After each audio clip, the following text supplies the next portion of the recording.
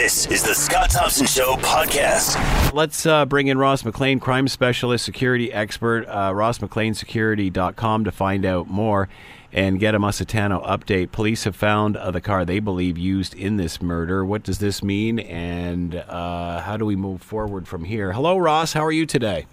Doing good, Scott. Doing good. So tell us your thoughts. What is this, first of all, surprised that they found this car and surprised at where we are today? Well, if anything, it points to what we discussed last time, and certainly what most people are thinking, that this certainly was a targeted, planned mafia hit that was well thought out, well looked at. The police, as you say, have released some video that shows the suspect car, a 2006 Ford Fusion, four-door with rusty rims, and they found it, just a block or so away on Fenton Drive, 7 o'clock that night, the shooting taking place around 4 o'clock. So it certainly shows that there was forethought planning, that the vehicle was used to drop off, likely to take another vehicle to make the getaway. So the police are going to be working all the leads that they can get from the video and that car. What would they be able to find from this car? What are they looking for? Well, you're always hoping for certain things, such as mistakes, somebody who left a cigarette butt in an ashtray or something, or maybe a can they took a drink out of, or a lazy fingerprint left somewhere. Aside from the forensics on the inside of the car, looking at everything, once again, for hairs, you can find even hairs. We know all this from going back to, of course, the famous O.J. Simpson trial. There's lots of evidence you can find within cars. But they'll also be tracing the history of this car to see if the car was stolen, where it was taken from, who last had it, who's it registered to, and all of those issues. And that can also perhaps lead to other clues. And obviously they would already have a great deal of that information, certainly of where the car originated by now, would they not? They would, but you still have to track it down. You still have to get on the ground, go to the place, go to the scene where that car was, talk to the people, see if there was maybe good evidence or maybe CCTV of when that car was taken, the person was there.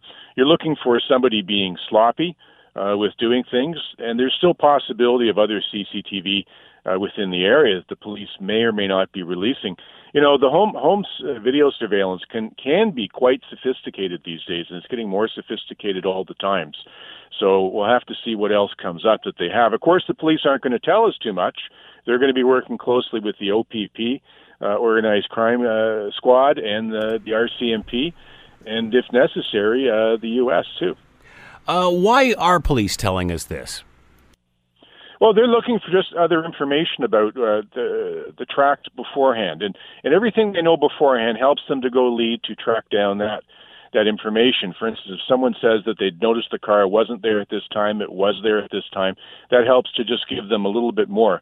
What you're always doing, Scott, in crimes is you're creating a timeline of distances, times, places, and things, and that is something that's solid. That's not subjective. It's very much an objective thing, and you build your case around that. So now we find out that they're obviously looking for a second car, some sort of whatever happened when these two cars met. Again, I'm sure a surveillance camera will come into play here as well. Quite possibly. And was it another car left, or was there someone else there to pick somebody up? Of course, this is the other thing that takes place when you have crimes, is the more people involved, the more people can talk. And the more people can talk, the better chance police have at working things and finding angles. You'll find out from your second guess that a lot of these great criminals, these so-called mafia criminals, are not so much that smart, and they make their mistakes, and they have their problems too. They've become more and more sophisticated, but trust me, they also make mistakes. So are the police at this point still looking for information from the public? I mean, is that the reasoning behind this as well, just to see if they can jar people's memories or, like they say, that little piece of evidence? Yeah, because they were still looking as to what the motivation for this was. Typically with the mob, it's about business. It's not about personal. Yes, there is payback, but was there some other deals? Are there some other deals going on? Did the OPP perhaps pick up other chatter from other organized crime people before this went down?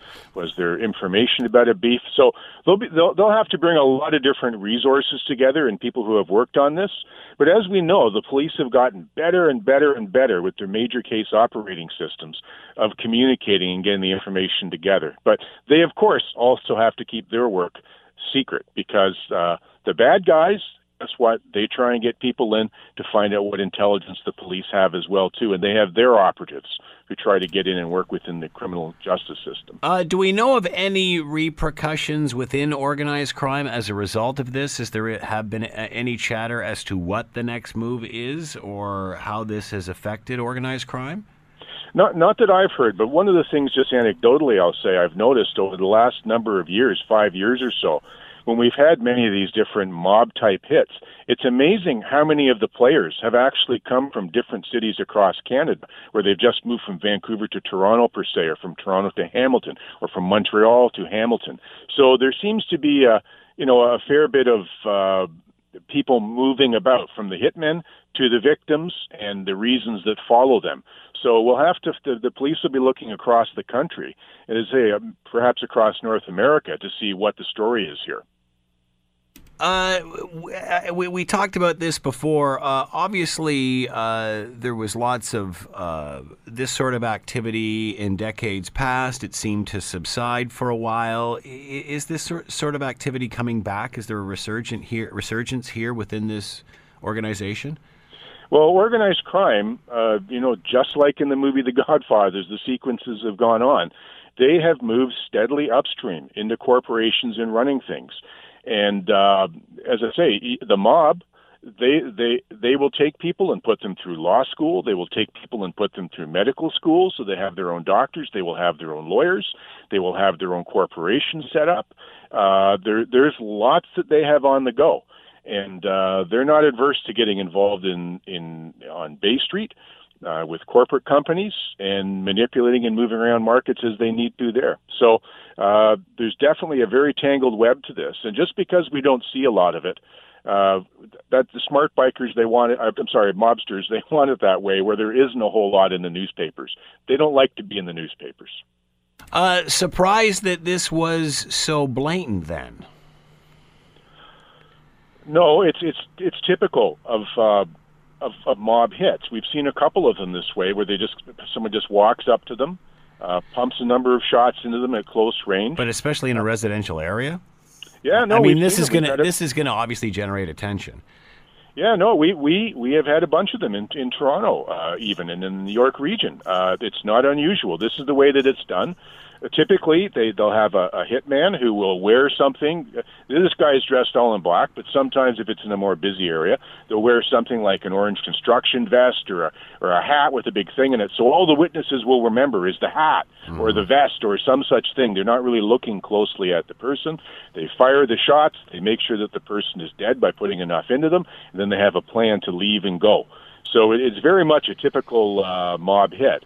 And they do typically take place at their homes or at their places where they work, or if they happen to have a local social club where they're at all the time. That's where they're usually targeted at. So this very much fits the mold, Scott.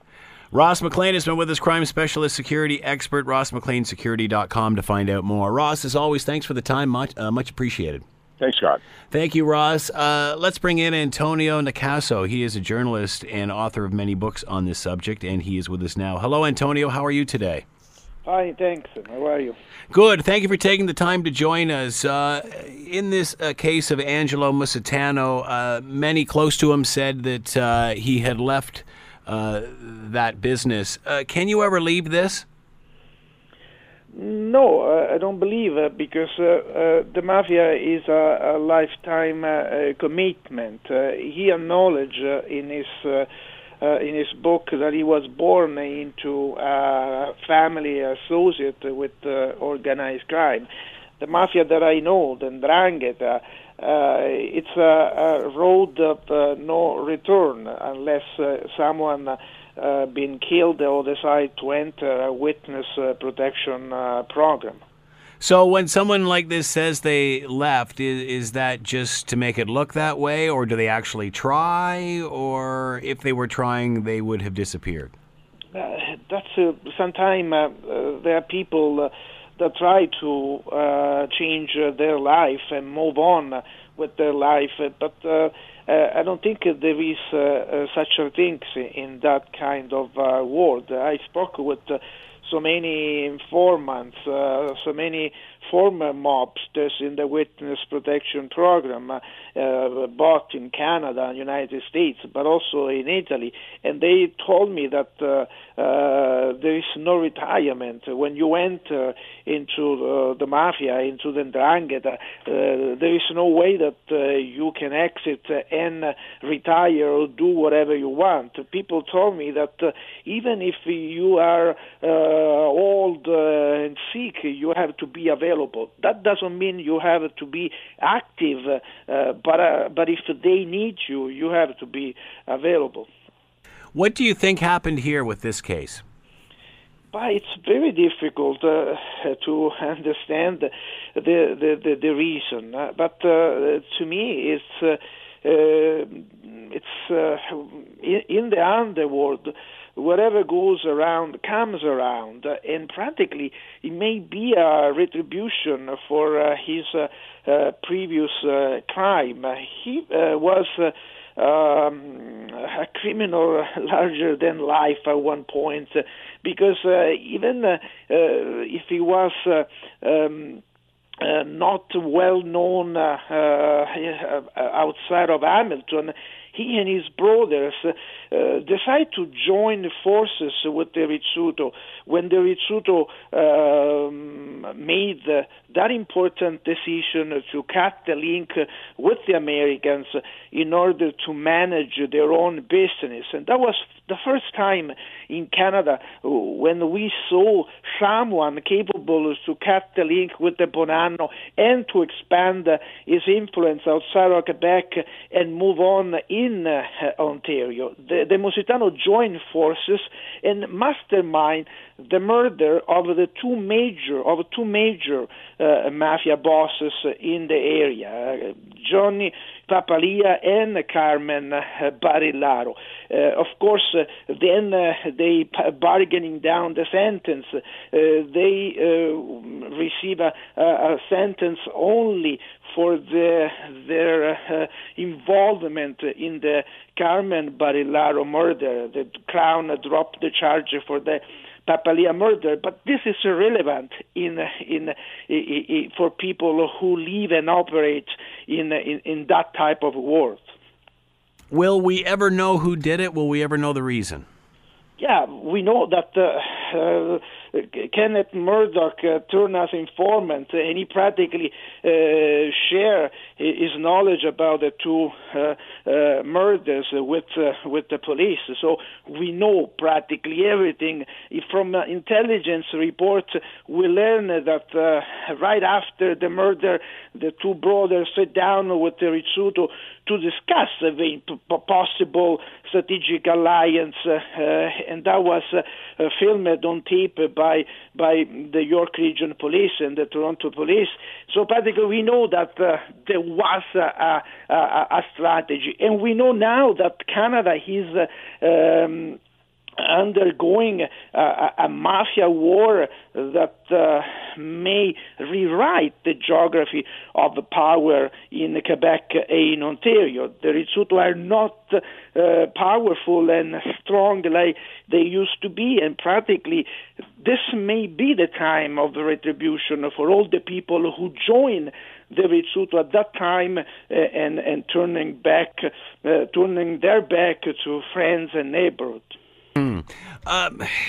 Antonio, in the old days, no one ever talked.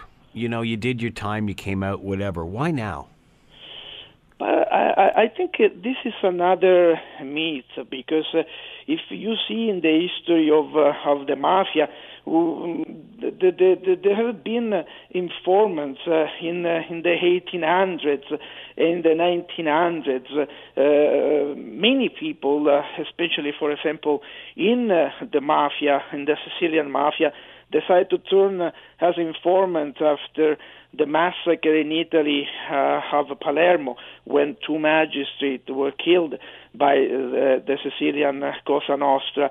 It's a little bit harder in the 'Ndrangheta, and I agree with you, because the 'Ndrangheta is a criminal organization based on blood ties. They are all relative, and it's very difficult to betray your own blood. And for that reason, in the 'Ndrangheta, historically, there have been lesser informant than the Sicilian Mafia.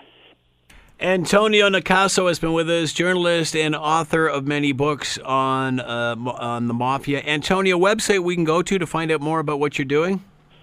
But it's not up to date any longer, but I teach history, social history of organized crime at Queen's University, and history of the Mafia in California.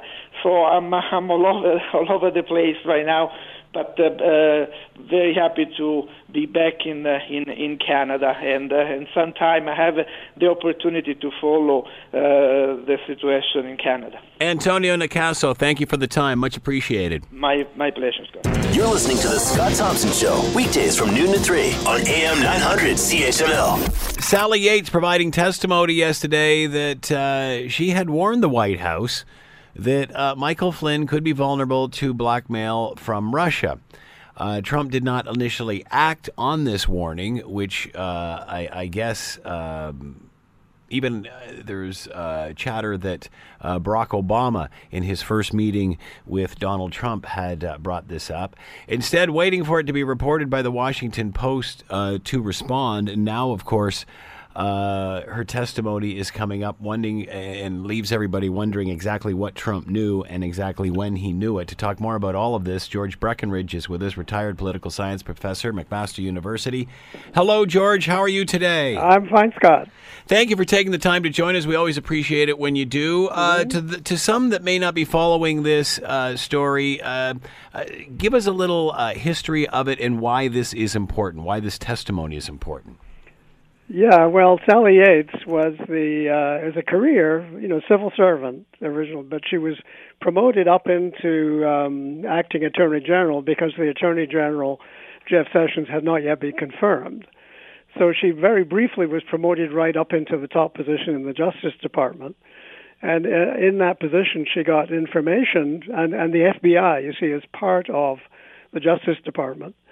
So she got information which indicated that Michael Flynn, who was one of the first appointments by the Trump administration, this was just days after he was inaugurated, had lied to the vice president when he had denied that he had talked to the Russian ambassador about the sanctions that Obama had had tightened really on the Russians after it was discovered they were interfering in the election. And Flynn denied that he had talked to the ambassador about sanctions, maybe promising that when Trump became president, he would remove the sanctions. And the reason they knew that was because the Russian ambassador's phone conversations are routinely, recorded, listened into by the FBI. I mean, surely everybody would understand that. And so they knew that he was not telling the truth. And so she felt it was important to warn the Trump administration that the guy they had appointed as National Security Advisor of it's the most sensitive possible position in the White House, because the National Security Advisor is the chief conduit of information collects information from the State Department and the Defense Department and the CIA and everything else, and collects that and sort of feeds that to the president.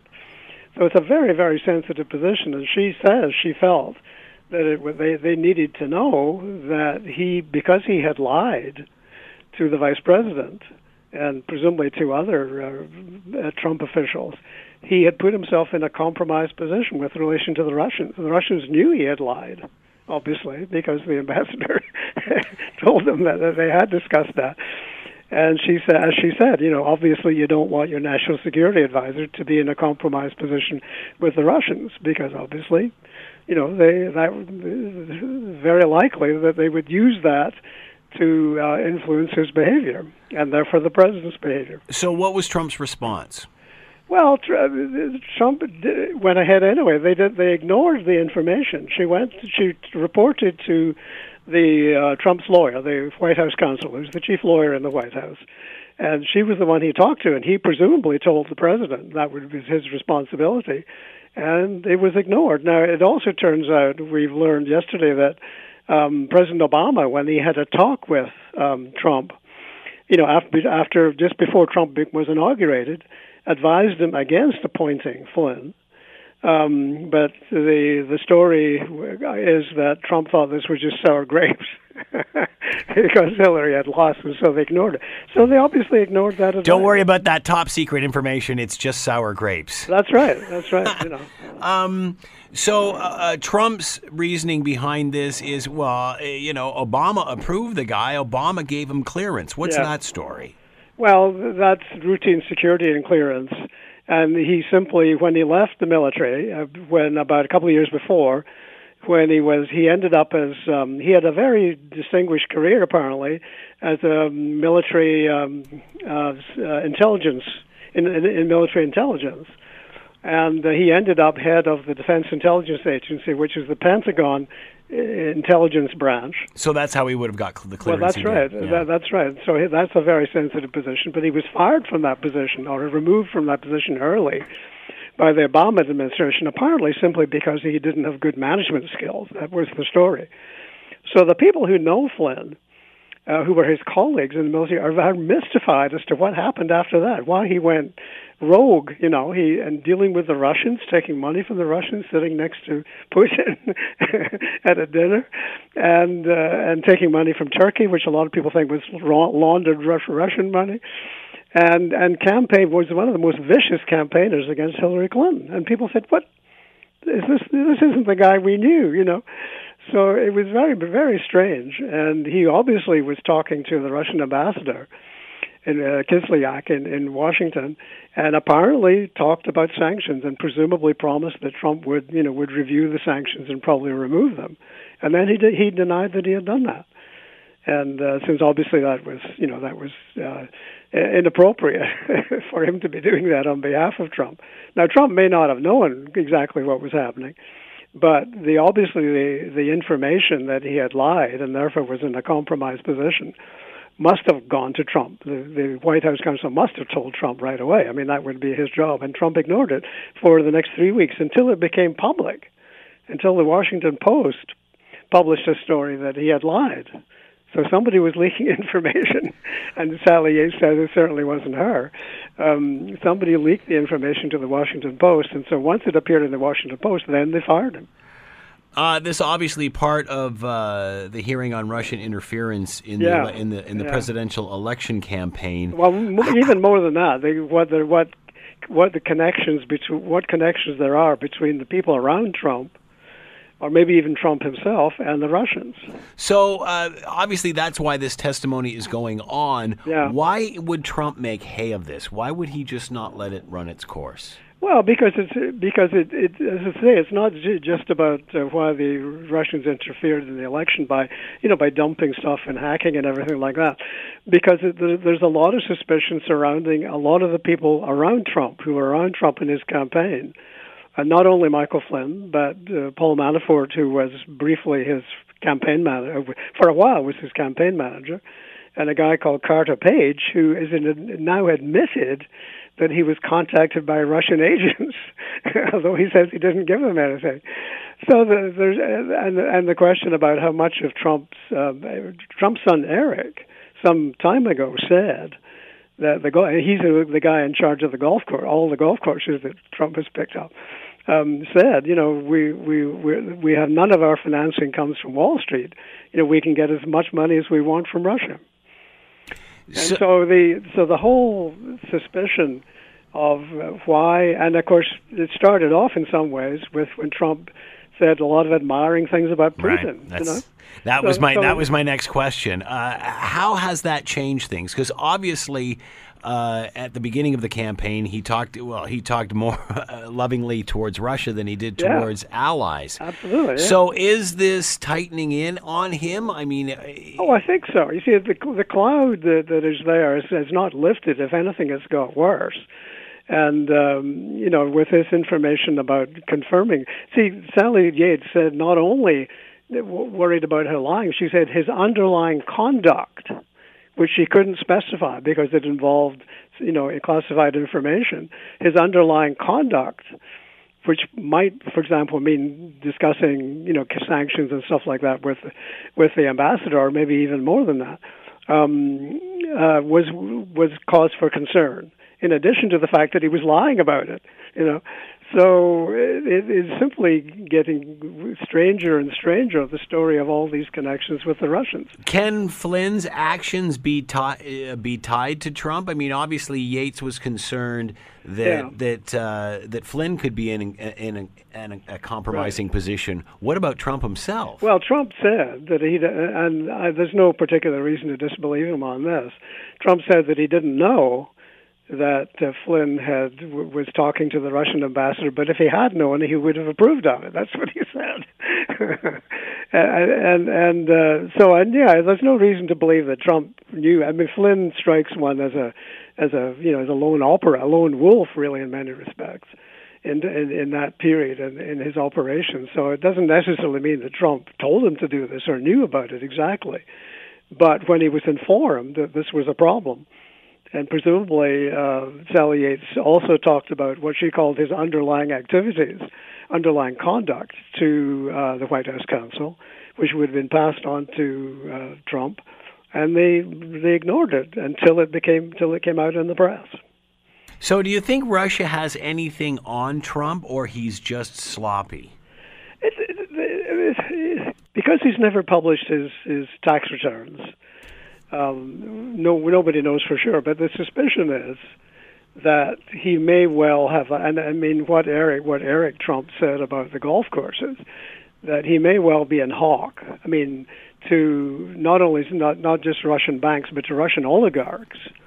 The powerful people around Putin, who have made fortunes around Putin. That he may have liabilities to some of them for financing his activity, his building activities and stuff like that. If he has done that in a previous life, does that matter? Is it just the perception? Well, it's partly perception, but it also might matter if it was an ongoing obligation. Right. See, that's the thing. And we won't know that if we don't see tax returns. Well, that's right. That would be the final way, and I bet he doesn't dare. The reason he hasn't published his tax returns is because he doesn't dare. There's too much stuff that people would jump all over to investigate. So you don't think we'll ever see tax returns? Well, unless they find some way. No, I don't think he's not going to do it voluntarily. That's for sure. I don't think he'd dare do it unless there's some legal way to force him to do it, which is unlikely, I think. No, we'll never get that kind of proof. But again, I mean, it's not only what made the whole thing suspicious is not only his connections, but he had so many people around him who had these weird and compromising connections with the Russians, of all people. He constantly uses the excuse he's under audit. Does that matter? Well, the IRS people say privately that that's got nothing to do with it, that that's not a reason why he couldn't release his tax return. Why don't they say that publicly? Well, because they don't want to get involved in politics. Yeah. So they're a non-political organization. It's important that they stay out of politics. But he says he's audited every year. Of course, some people point out, well, why would it be audited every year if there wasn't something fishy going on? But that's his excuse. But that's not plausible at all. I don't think he dares do it because his finances are so complex, and he's known that he has loans from Chinese banks as well. And so, but if he's in hock to Russians or Russian oligarchs on a continuing basis for his finances, then that doesn't look good apart from anything else.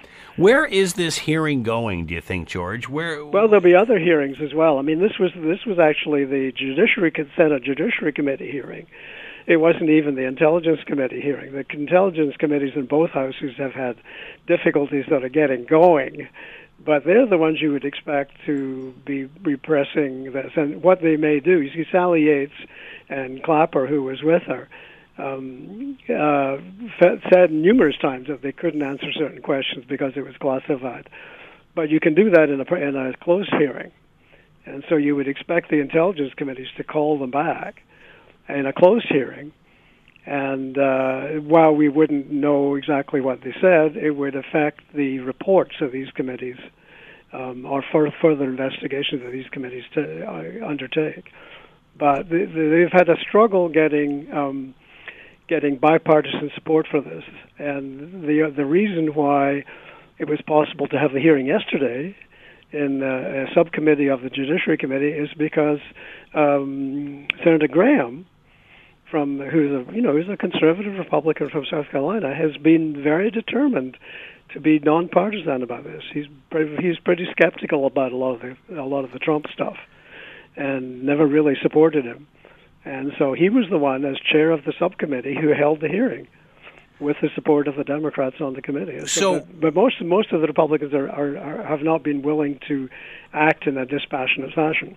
So the hearings on to interference in the election, and just with the election that happened in France just recently, we're hearing the same sort of thing. Yeah. What is the objective of this hearing? Will we? I mean, because we pretty much know that they're hacking, that they're interfering. Yeah.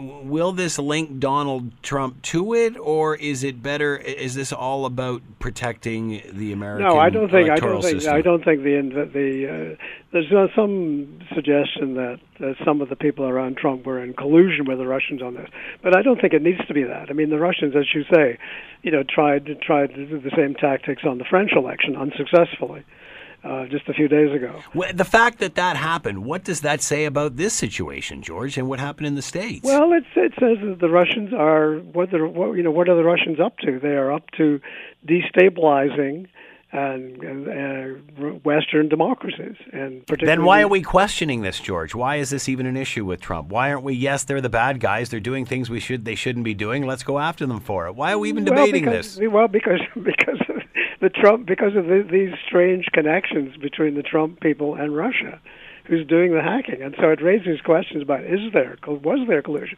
There may not have been collusion directly. But he certainly doesn't do anything to allow us to come to that conclusion, does he? No, that's right. So it almost seems like he's making life more difficult for himself. I think he is. Just with his mannerisms and how he conducts business. That's exactly right. If there was no collusion, he may not know himself. You see, he may not know himself what the extent of what Flynn did and stuff like that. You would think he would have been told by because you can give him classified information, obviously. But you would think if there was clearly no collusion between him and his people with the Russian hacking, he would say, he would encourage them to investigate and find that out. But instead of that, he's throwing up, all kinds of obstacles and trying to change the subject and saying it's all old news, and all the rest of it. So he's not acting in his own best interest, because as long as these investigations go on, and there's no sign of them stopping at this point. It simply clouds gets in the way of what he's trying to do. George Breckenridge has been with us, retired political science professor, McMaster University. George, as always, a pleasure. Thanks for the time. Much appreciated. A pleasure. You're listening to The Scott Thompson Show, weekdays from noon to 3 on AM 900 CHML. France, fascinating election over the last week or so. What do voter turnouts tell us about the political situation in France? And, of course, why are people rioting when the winner was awarded 66% of the vote? To talk more about all of this, Dr. Andrew Glencross is with us, Senior Lecturer, Department of Politics and International Relations, Aston University in Birmingham. He is with us now. Hello, Dr. Andrew Glencross. How are you today? I'm very well, Scott. Thanks for having me on. Andrew, thank you for joining us. We greatly appreciate this. I'll start with that first question. Why are people rioting if the winner of the election got 66% of the vote? Because I think there's an underlying tension, an underlying conflict about what kind of representation Macron can make for people who themselves feel excluded. Maybe they didn't vote. Maybe they were one of the 10 million who actually cast a spot ballot. And as a result, this president, just because he has that euphoric, in a sense, international coverage, doesn't mean that automatically the problems at home have gone away. Lots of elections are becoming a vote of anti-establishment, a vote against the status quo. Is that not what happened here? Why are people not excited about this? Well, some people are very excited, but there's a sense also, on the other hand, for some people who think there's a sense of resignation, there's a sense that actually he might be a deceptive character who actually looks like an insider, but in reality is an insider, is the insider's insider given his background. And now we also know that the outgoing President Hollande actually voted for him already in the first round. So what kind of outsider is that really? So what do we know about Emmanuel Macron? Well, he has a pretty conventional background when it comes to reaching the higher echelons of the French civil service, as well as an important private sector job in banking. What's unconventional is that he created his own party in order basically to distance himself from his socialist party family, which he was in originally as a minister in the Hollande presidency. But apart from that, we don't really know what kind of decisions he's prepared to make when in power, because he has no previous elected office. What can he do to change things? Is the problem bigger than he is? He most assuredly would say it's not, and he wants to create an image of optimism, of hope, a bit like Obama was trying to do back in 2008. And what he's trying essentially to do is tweak things, give a little here, take a little there, and create a dynamism for reform that will help France to heal, to help France regain its standing in the EU more generally, and as a result, just to get that uptick, basically. It seems now we live in a land of extremes. Is he a moderating force? Is he bringing the mainstream together? That's the big hope, and he certainly has talked a lot about centrism, about trying to split the difference between those extremes to try and make those extremes less attractive to voters who feel they have no alternative but to protest, as you were saying, against the system in that more extreme fashion. The question is, can you still get radical change through whilst being a moderate? That's not obvious. Talk about Le Pen and, obviously a loss in this, but still gets to form opposition. Is this a victory for them either way? There's a sense that that's true because there's momentum. You think about how she basically doubled the percentage of votes compared to when her father was in the second round back in 2002. The momentum historically then seems to be with her. But then there's the question of, well, can she get enough seats in Parliament in the June parliamentary elections to be really the focal point of the opposition? Does she face challenges, as seems likely, within her own party for someone who might be a different name, because the Le Pen brand itself might be what's still putting off a lot of voters? So her position is by no means secure within her party or within the opposition movement generally. Can you see her gaining ground in France? I can see some of the ideas she represents and the desire to paint the system as corrupt and ill-prepared to actually deal with France's real problems. Whether she will ride that to victory one day, I think is much less certain. I think maybe the momentum for those ideas is going to actually continue beyond her own political career.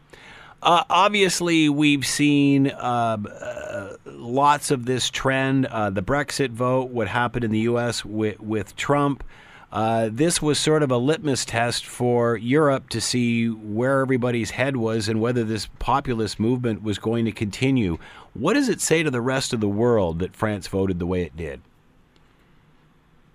It sends out a message. It sends out a message about the status quo. It sends out a message about free trade, moderation, nothing extreme coming out in the EU's policies.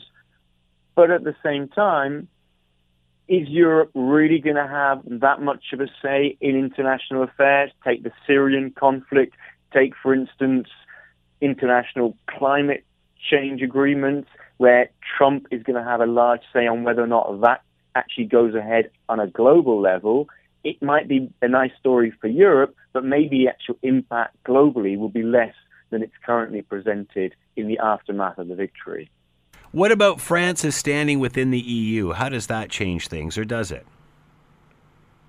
It could well do, because dynamism in France is the key to basically re-energizing France's position vis-a-vis Germany as the two leading powers in Europe now that Brexit is well underway.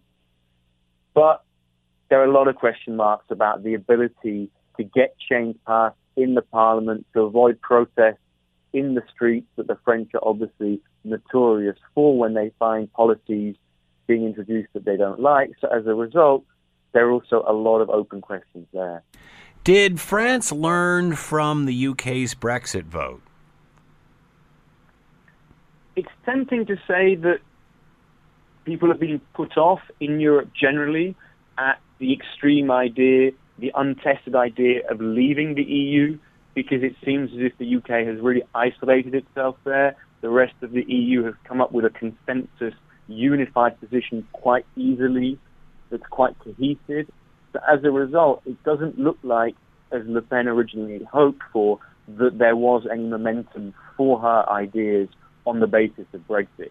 The domino theory that Brexit was first, then maybe the Netherlands or France would come after, hasn't materialized at all. Quite the contrary. So does that signal the pendulum swinging back? I mean, there was chatter a while ago that the EU could splinter, and after Brexit, and who knows what's going to happen next. Does this show that the EU is tight and that they are committed, and that perhaps the thoughts of voters are the pendulum has swung too far and perhaps it needs to come back a bit? I would agree with that analysis, but I'd also caution you to remember that perhaps voters remain quite fickle about things to do with Europe. They see their own national interests first, and if they suddenly think that Europe isn't serving those interests, the pendulum could swing back again quite quickly. What about those that abstain from voting? The numbers? They abstained in relatively large numbers by French standards, and as a result, that leaves the question of what do they want? What do they want from this presidency? It seems as if they don't want Macron and they don't want Le Pen either. So what will they vote for in the parliamentary elections? How will they respond if they're members of a trade union, other forms of civil society organizations, when Macron tries to introduce changes?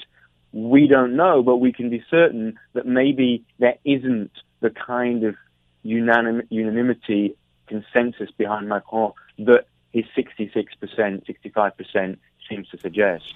The abstention rate, 22% in the first round, 25% by the second. That's still pretty high, or still pretty low. I mean, there's still a lot of people turning out, certainly by North American standards. Definitely by those standards. When it comes to French presidential election traditionally, that's on the low side, and we can see that from voters who would have voted for a centre-right candidate in the first round, a lot of those disappeared off the radar. So what their position is going to be, what the position of the centre-right parties is going to be vis-a-vis the new president, that's something that could affect his ability to introduce change if it doesn't coincide with their interests and their preferences. How does Le Pen move forward? What does she have to do here? She has to rethink her ability to get a majority in the second round. Her ideas about leaving the euro probably scared off a lot of older voters who are worried about their savings, worried about their pensions. So I think she needs to rethink most clearly her economic strategy, because that was where she wasn't able to attract voters. Will she ever be able to leave people's past perception of her and the party that once was? If you see the amount of youth participation, youth voting for the National Front in France, you get the feeling that change has already materialized. So on that basis, it's a question then of how far amongst young people can she actually still reach out? Can she actually think about France's multicultural, diverse youth population, and can she capture enough of those? That's not clear, because that's where her own name, her own party remains toxic for a lot of people. So how do you feel, or how do people in the EU feel? Do they feel safe? Do they feel secure? Do they feel comfortable knowing that the EU is going to be successful moving forward, or do they question its relevance? There's relief, definitely at the elite level. I think, though, when you start thinking about everyday priorities that people have, I think people just understand that it's business as usual, and they're going to wait and see what are the results. And if those results are growth, more sense of security, dealing with problems such as migration, then there will be increased support and increased legitimacy. If not, the pendulum will go the other way. Where do the solutions lie, and can politicians fix this? Can they fix the EU?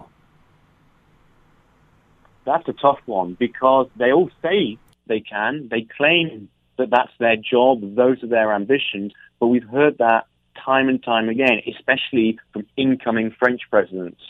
Hollande did that before, Sarkozy before him did the same, Mitterrand was talking about the construction of Europe being in France's interests, Italian prime ministers have done the same, but the results as far as everyday concerns go aren't really there. As a result, it might be over-ambitious to expect that suddenly in a 5-year presidency there will be radical change. The institutions are set in their ways. The policies have a lot of, in a sense, ingrained support for them. It's hard to turn it around, a bit like a supertanker traveling across the ocean. What have the other traditional parties, these were two fringe candidates that weren't expected to win, what have the traditional parties, the traditional political world, what have they learned from this? How do they explain this? They are still licking their wounds, so it's not clear that they've actually had enough time for soul searching. It's not clear that they've had enough time to really have these lessons sink in. There might be some superficial responses already, thinking about name changes, certainly on the center-right side, but there's a real risk of the decomposition of these parties as candidates start declaring themselves in favor of joining Macron's new party to stand for the parliamentary elections, and you could be losing a lot of the future leaders of both of those parties to his new formation. As a result, it's a question of how far these parties think cooperation or conflict is in their interest with the new presidency. And I don't think they've made up their minds on what to do about that. Do politicians realize how they got to where they are? That lesson is probably clearer, because it seems as if they understand concerns a lot better now than, say, 5-10 years ago. They know that security, migration are very much linked in people's minds. They know that promises made about Europe when it comes to enhancing people's prosperity has also flattered the seas. But as we were discussing, it's not clear they have the solution. So they might have identified the problem, trying to generate solutions beyond just presentational niceties about slogans, about new faces, new dynamism. That's much harder for them. Dr. Andrew Glencross has been with us, Senior Lecturer, Department of Politics and International Relations, Aston University in Birmingham. Andrew, thank you for the time and insight. Much appreciated.